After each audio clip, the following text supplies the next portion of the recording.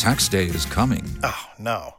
But if you sign up for Robinhood Gold's IRA with a 3% match, you can get up to $195 for the 2023 tax year. Oh, yeah.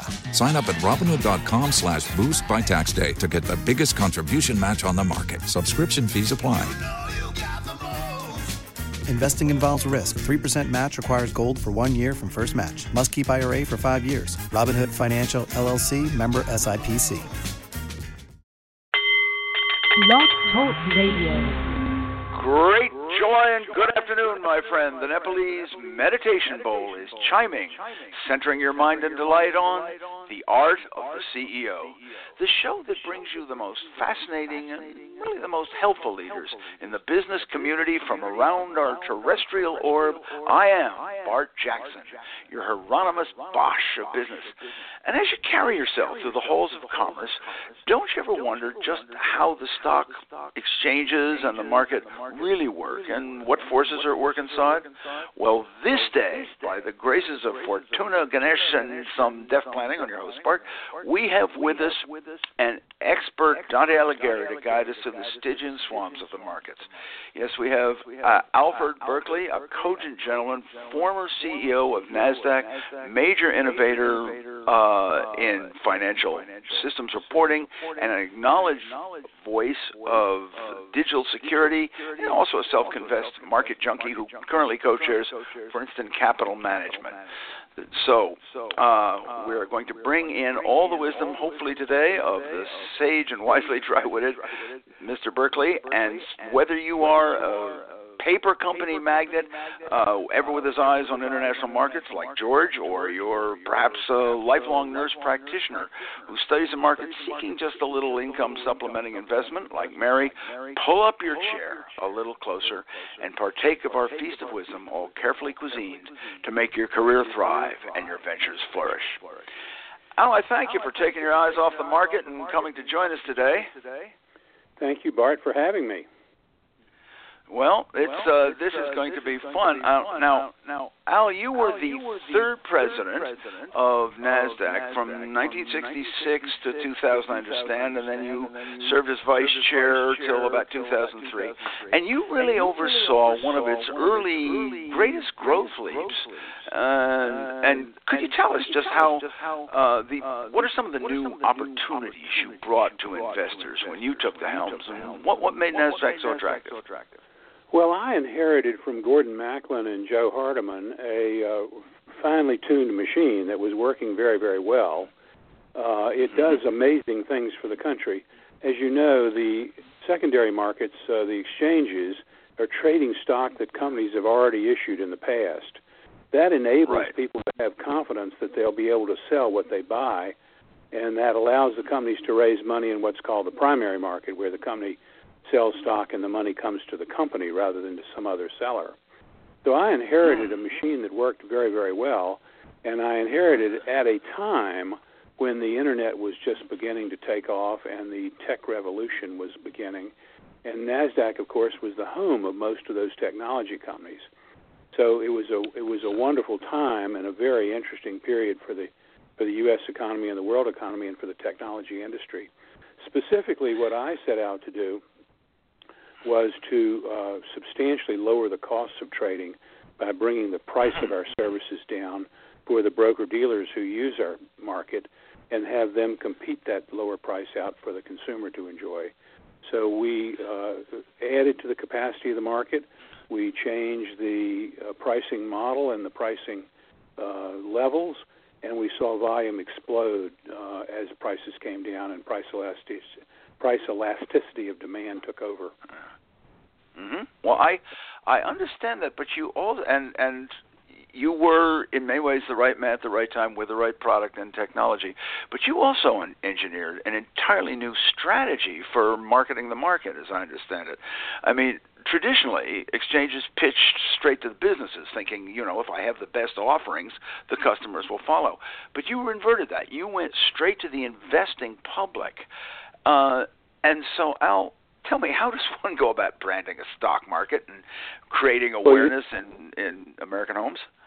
Well, Bart, it's interesting because I had a wonderful guy named Brian Holland who had come over to run our marketing operations. He'd been in the credit card industry before, and he hatched the idea of ignoring the marketing to CEOs and going directly to the investing public. We took the initials, the National Association of Securities Dealers Automatic Quotations, made that into a shortened term called NASDAQ, and created a brand out of it, essentially by being innovative in the way we talked about the market and advertising it in very specific ways to a core target market that had savings. There were about 61 million households in 1996 who had savings, and they are, of course, the market that's able to buy equities. We found out by lots of research that the best way to get to that market was through sports and through news. And so we focused our television marketing on sports and news programs, and we built an image around the 10 or 12 CEOs whose stock traded the most. Bill Gates from Microsoft, Craig Barrett, and Andy Grove from Intel, John Chambers from Cisco, for example. And we were the first people in the history to put a web URL, www.nasdaq.com, into a television ad, and we used those television ads to drive people to this newly created website. And we took aided awareness, which is where you're helping the person remember something, from 18% to about 92% of our target market. That is fabulous. Although if I listen to the business and economic media today, there are no households in America that have savings. But I think that really shows not just you had a great innovative kernel, but you did it and you implemented it with a good lot of research and very, very impressive. Okay, now with that teasingly tasteful nosh at today's Feast of Wisdom, allow me now to fulfill my duties as proper host and lay before you a few utensils for furthering today's feast. So first utensil, as I always do, allow me to remind each of you hearing my voice that the good Lord has gifted you with the title and privileges of Chief Executive Officer of yourself. And since that's really the most important position you'll ever hold in your career, allow me to ask, will this be the day that you take a joy check and honestly answer how much fun and joy am I finding in my workplace? And if it's darn little, consider some remedies, or will you continue to lean on the dark staff of discipline to trudge your way through? The choice, my friend, is truly yours. And as a second utensil, I can sense you are yearning to steep your lips into a little laughter and take a taste from the scriptural recitation of the 102 Best Business Quips books. So I'm pulling it down. Here we are. Oh, okay, here's one. Here's number 37. Our firm's not worried about cybersecurity. The last hacker who broke into our account sent a sympathy card. And have you ever met a firm like that, Al? Well, I have met firms that have taken cybersecurity lightly and regretted it. I have also run into a circumstance where someone stole my mother's suitcase and returned the living will and power of attorney that was in it, but did not return her sweaters and clothes that were on that air flight. So I think on the cyber side, you've got to take it a lot more seriously than that. Right. Well, you know, it is true. Your ledger may announce that you hold very little fiscal value to steal, but you know, if nothing else, you have built up your good name, business's second greatest asset, and so you should why not take a little pride in what you've constructed, and as Al says, take these steps to protect it. And if you smirked a little bit over that quip, by the way, we have them literally by the books full. Just visit bartsbooks.com and pick up your copy of 102 Best Business Quips or 101 Best Business Quips. And as a third utensil, we sumptuously spoon you the answer to last week's business quotation, and that is the name of the author who noted, "Nothing so needs reforming as other people's habits." And those words were spoken by none other than America's most gently piercing humorist, old steamboat pilot Mark Twain. So stick with us, because later on in the show, blurting your way comes yet another enriching quotation, and if you are among the learned souls who knows the author of that quote, simply scribble that sage's name down as you believe him or her to be and email it right off to info@bartsbooks.com. And if you are correct, your knowledge will earn you a cerebrally swelling gift fresh from the dungeons of Bart's Books bookstore. So with utensils at hand, now let's continue our trek from NASDAQ to New Tech with the wise counsels of Mr. Al Berkeley. Al, one of the things you did with NASDAQ it was under your watch and your encouragement that marvelous sign on Times Square, a quarter of an acre of lights, of lead lights, gave the NASDAQ market site on. How did you do that, and how did that work out? Well, the idea originally came from a guy named Tom Apple, who worked at NASDAQ for a while, and again, Brian Holland picked it up, and Joe Hardiman, my predecessor, launched a prototype of that site down on Wall Street. What we needed was a physical place. We were a completely distributed electronic marketplace that nobody could put their fingers on. My mother, long dead, has used to say to me, "Where is your market?" And it served great purposes for us to create a site. We call it the market site. It's on Times Square. And it gives us a physical sense of being, although not a single share is traded there. What is done there is that 13 networks have got offices there, and NASDAQ prepares for them all of the backdrop that they want by calculating all the stock price ups and downs, 10 most this, 10 most that, and giving the reporters exactly what they want to make it easier to report on the market. It has increased the awareness of the market very, very substantially by making it easier for the media, which amplifies the market's voice, to get its message across.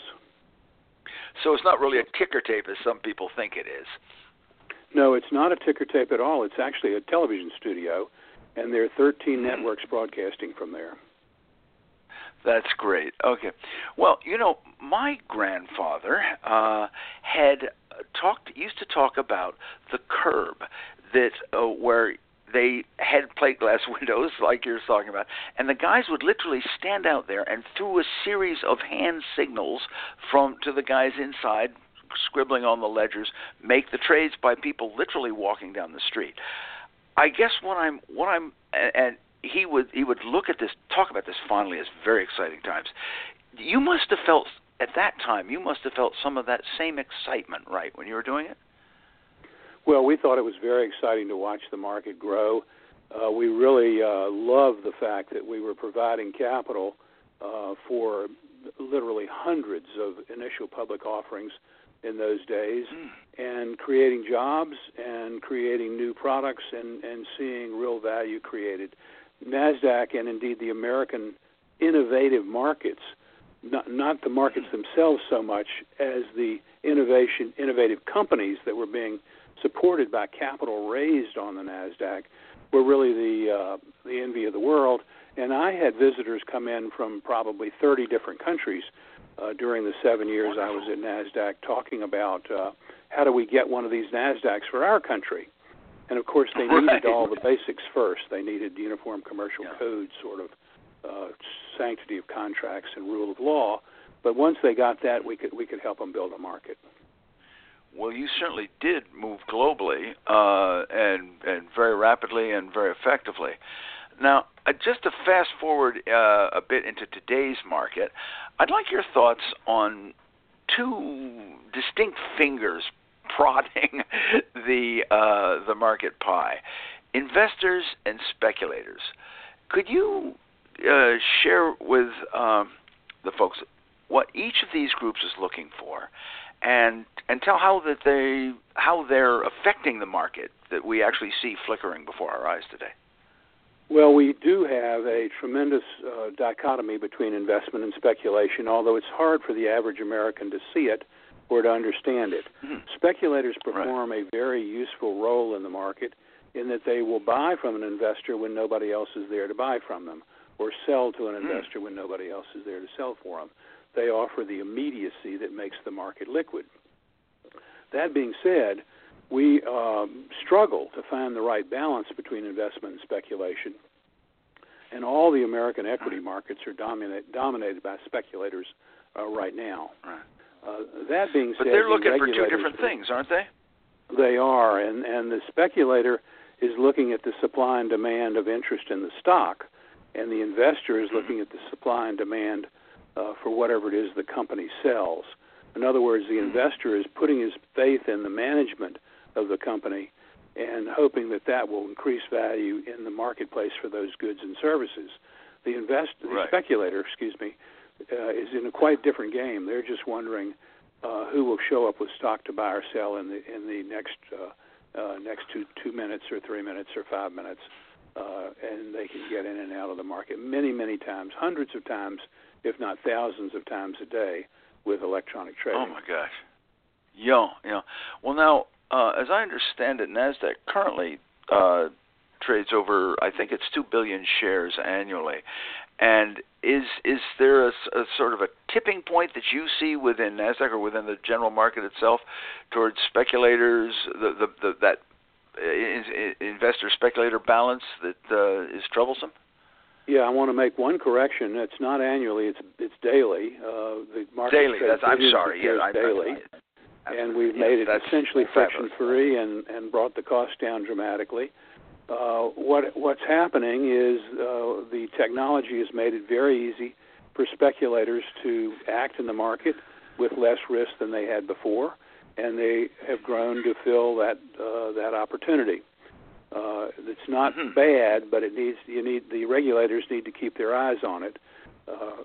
The great system in the United States, the SEC, offers very profoundly important oversight to the markets in a way that essentially is based on transparency, and they want the market to know people to know what's going on in the market and be able to trade or not trade based on full transparency.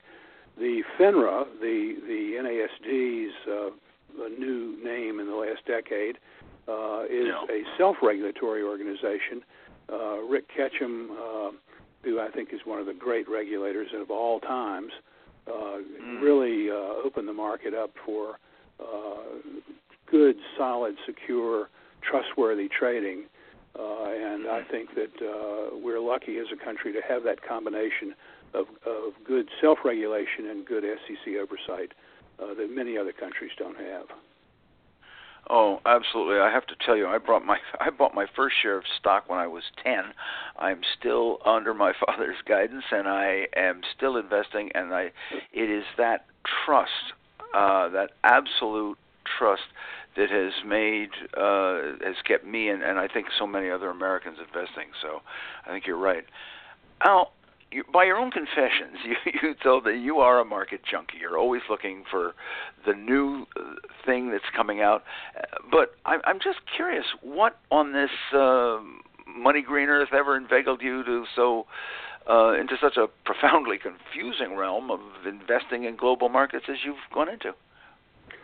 Well, I, like you, got interested in the market when I was young. At age 14, my godfather gave me 100 shares of Transamerica stock as an investment, and I found out that I could go to the neighborhood drugstore and pick up a copy of Barron's and see what the prices were, and I would stand at the newsstand and read the prices of 5 or 6 companies that were interesting me, and then that just led me into the market and to Alex Brown and Sons, and then to Princeton Capital Management in a way that seemed natural and just sort of the course of life to me. I find it the ultimate chess game. I think these companies competing with each other for product sales and for customer base is the most interesting game there is. It's a pot of wonderful opportunity that's stirred by technological innovation and really leavened by the information flow that comes with the technology for communications. So I've found it captivating. That being said, I tend to get in a little too early on many new ideas and have not been as astute as some of my friends about waiting for ideas to mature. I've had an awful lot of failures. Unfortunately for me, the failures are not unfortunately, but fortunately, they're lessons to me, and I try to learn from each of them. And of course, you don't need many winners to make up for a lot of problems. So I've been lucky in life. Oh, that's true. Well, it was Baron Rothschild who said, and I always loved it, fortunes are made by buying low and selling too soon. And if you've just joined us, you're listening to The Art of the CEO, which every Tuesday at 2 p.m. Eastern Time streams magically through the profoundly misperceived realms of cyberspace, where you may listen and download it by visiting theartoftheceo.com. We are on several stations, but the easiest way for you is to just visit theartoftheceo.com for all our episodes. And at this point, I think with our knowledge of the market and our appetite increased at the same time, why don't we take a gentle pause and, let's say, take a brief survey from our Feast of Wisdom and allow me to introduce to you the companies by whose good graces we're here today. And today that firm is Prometheus Publishing, creator of, among many other divisions, Bart's Books Ultimate Business Guides. And you can visit bartsbooks.com to explore a wide wealth of practical wisdom from many business masters. And this very day, Prometheus Publishing invites you to look at 2 volumes, the very first of which is the one that actually launched this whole bizarre radio show, The Art of the CEO. It's a solid guide which collects and distills the most masterful practices of business leaders from all around the globe and presents them to you to help your own career go forward and your own company to go forward. And it has been praised by radio show and himself, CEO Darrell Gunter, as, quote, one of the best leadership books I have ever read, full of wisdom. What are you waiting for? So doesn't get much more enticing than that. And this is the second illuminating volume is The Membership Economy by Robbie Kellerman Baxter. And this is a very real, if somewhat subtle trend affecting your life, my friend, which Robbie points out and delineates how companies and consumers are identifying with the items they purchase. And she says they're forming tribes. Now, it's going to be up to you. You're going to love this book, but it's going to be up to you to say that if, as Robbie puts it, this is a true shift in our cultural thinking, or if, as your own host, Bart Jackson, says, it's merely a very sophisticated, innovative method of marketing the same old stuff. Go to bartsbook.com, pick up your copy, and engage your little gray cells. Decide for yourself. And speaking of engaging your little gray cells and to move your mood back to the wallet and knowledge, transfer your eyes and hearts there. Come back to the Art of the CEO's guest, the stock market master, Mr. Alfred Berkeley. Now, Al, you talked about the finger of technology in it affects of the markets very greatly. And one of the things on the downside of all of that has been the idea of hacking and trying desperately to create cybersecurity for all that for this huge network. And so, are you? You had told me that there are some new chips and new applications allowing us to breathe a little easier concerning the fragility of our digitally purged markets. Are you saying that you can actually now make safe the whole network of the stock market with all its innumerable portals? Well, I think that the paradigm is shifting in favor of the ordinary citizen and against the hacker, and I'll give you a little bit of background on how that works. I had the honor of serving for 11 years, the honor of serving for 11 years on the President's Infrastructure Advisory Council. We were looking for solutions to the cyber problem, and I became convinced that securing the network is a very, very difficult problem because there's so many entry points, as you mentioned. Sure. And there's the human instinct to open that email that looks like it comes from your friend or your mother or your grandchild, and in fact it's a malicious phishing expedition. So what's happened with Moore's Law continuing to move along, chips have gotten bigger and stronger. The microchips involved in computing are now capable of not only doing the work you want them to do, the accounting work or the communications work, but also encrypting and de-encrypting on the fly so that you can use software encryption methodologies now to protect data, so it doesn't matter if somebody gets to it. They can't read it when they get there. It's all garbage to them. The machines are now strong enough to handle that. There are a series of companies that are making products taking advantage of this. I've been very interested in, and I'm on the board of one called Security First in San Diego, and on the advisory board of another called Trivalent in Annapolis, that are using these new approaches. IBM also has products from Security First on the market, a product called Multi-Cloud Data Encryption Services. It's coming. The government is using these technologies. Some private enterprises are beginning to use them. It'll diffuse in the next 5 years or so, and will be much, much safer. Oh, that's great. Now, data, as we look at data as a transfer, there's a very brief time when there's data is in use, and then there is all the rest of the time, the vast majority of the time, when that data, that precious data, is in storage. And so, is it right that if I encrypt when is the encryption on the fly made? Right after the data is in use? Well, there are three states that data works in or exists in. I see. One is data at rest, which is storage. One is data in motion, which is communications. And the third is data in process, when it's in the microprocessor being acted on in that accounting program or in that stock market transaction or in that whatever it is. So you're exactly right. The percentage of time that data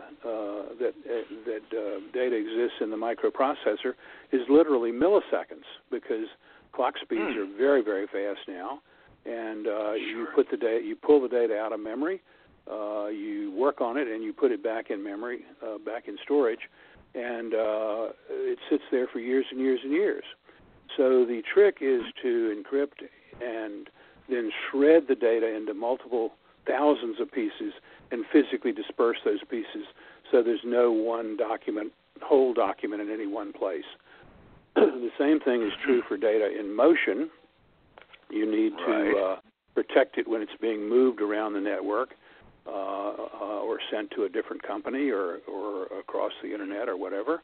And that technology exists and is available now in standards that are very, very hard to crack. This shift of technology, the ability is already there. It just takes human beings a long time for these knowledges to diffuse. But it's beginning. Sure. Well, I sort of view this like the knowledge of saving the poor workers who used to do bridge pilings, that it was developed that you could avoid giving people the bends if you brought them up slowly, and it slowly worked its way across from the Missouri River Bridge to the east, not quite in time for the Brooklyn Bridge, but it did indeed get there, and as you say, it is diffusing slowly but definitely. So does this? If this takes over the market, are we going to see a safe, a market as safe as it was prior to digital times? The new technologies are specifically called data-centric because they're encrypting and shredding and spreading the data. That's opposed to network-centric. There will be a role for network-centric cybersecurity, and one company called IronNet is doing significant work to make the network security better by making it essentially real-time. The big problem in network security in the past has been that people didn't know they'd been breached literally for months, 270-some days on average. The new approach, the data-centric approach, is much more secure, and it will make it much more difficult for hackers to get your private information. It doesn't mean that some nation states won't be able to, but the crook, the amateur, really won't be able to with the new paradigm. That's fabulous. Al, I have one more question because we're running late, alas, and I wanted to devote a whole show to this, but you are an avid investor, a lover of the market, and I just want to ask you one. I want to get into what you're looking at in the market, and we'll have to do that on another show. But if I am a young company, what do I have to show you to attract your attention and make me worthy of investment? What are you looking for? Well, I'm looking for products and services that serve real human needs and do so in a differentiated way, in a way that's either better for the customer, more of a whole product, or in a way that's less expensive, or both.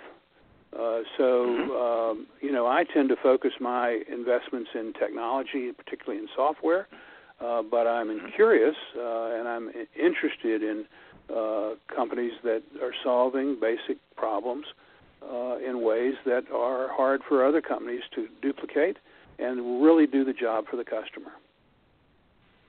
Excellent. Okay, one final question.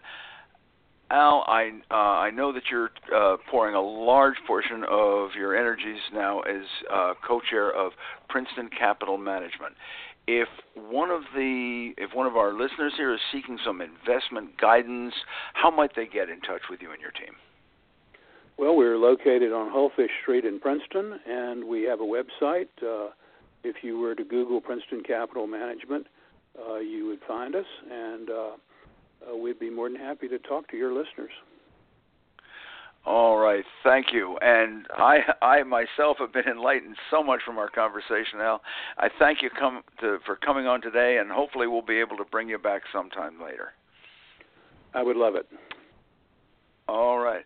Thank you very much, Al. And so today, as we round out our day's feast, I am Bart Jackson, your curator of business knowledge, leaving you with today's business quotation. That is, who said life is too short to live other people's dreams? And as a hint, this recently passed legend lived the dream that so many of us men still crave and brought about the playful bunny and true sexual freedom to global recognition. And remember, if you know the author of that quote, just scribble it down and send it right off to info@bartsbooks.com to win an absolutely career-igniting gift from the dungeons of Bart's Books bookstore. And be sure to tune in next week as we look at the very best and worst executive decisions. Having a few chuckles, we'll learn a few lessons about those truly clever and most blunderful moves that sent organizations either teetering or towering.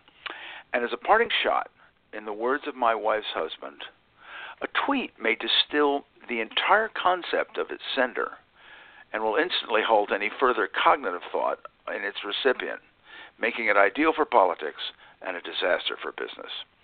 And to you gleefully sharing our feast, I hope that you've enjoyed The Art of the CEO as much as Alfred Berkeley and I have enjoyed bringing it to you. And remember, you may download this on all our shows at theartoftheceo.com. And finally, I say to you, who have honored us with your time, may I say, as always, it has been a privilege. I thank you.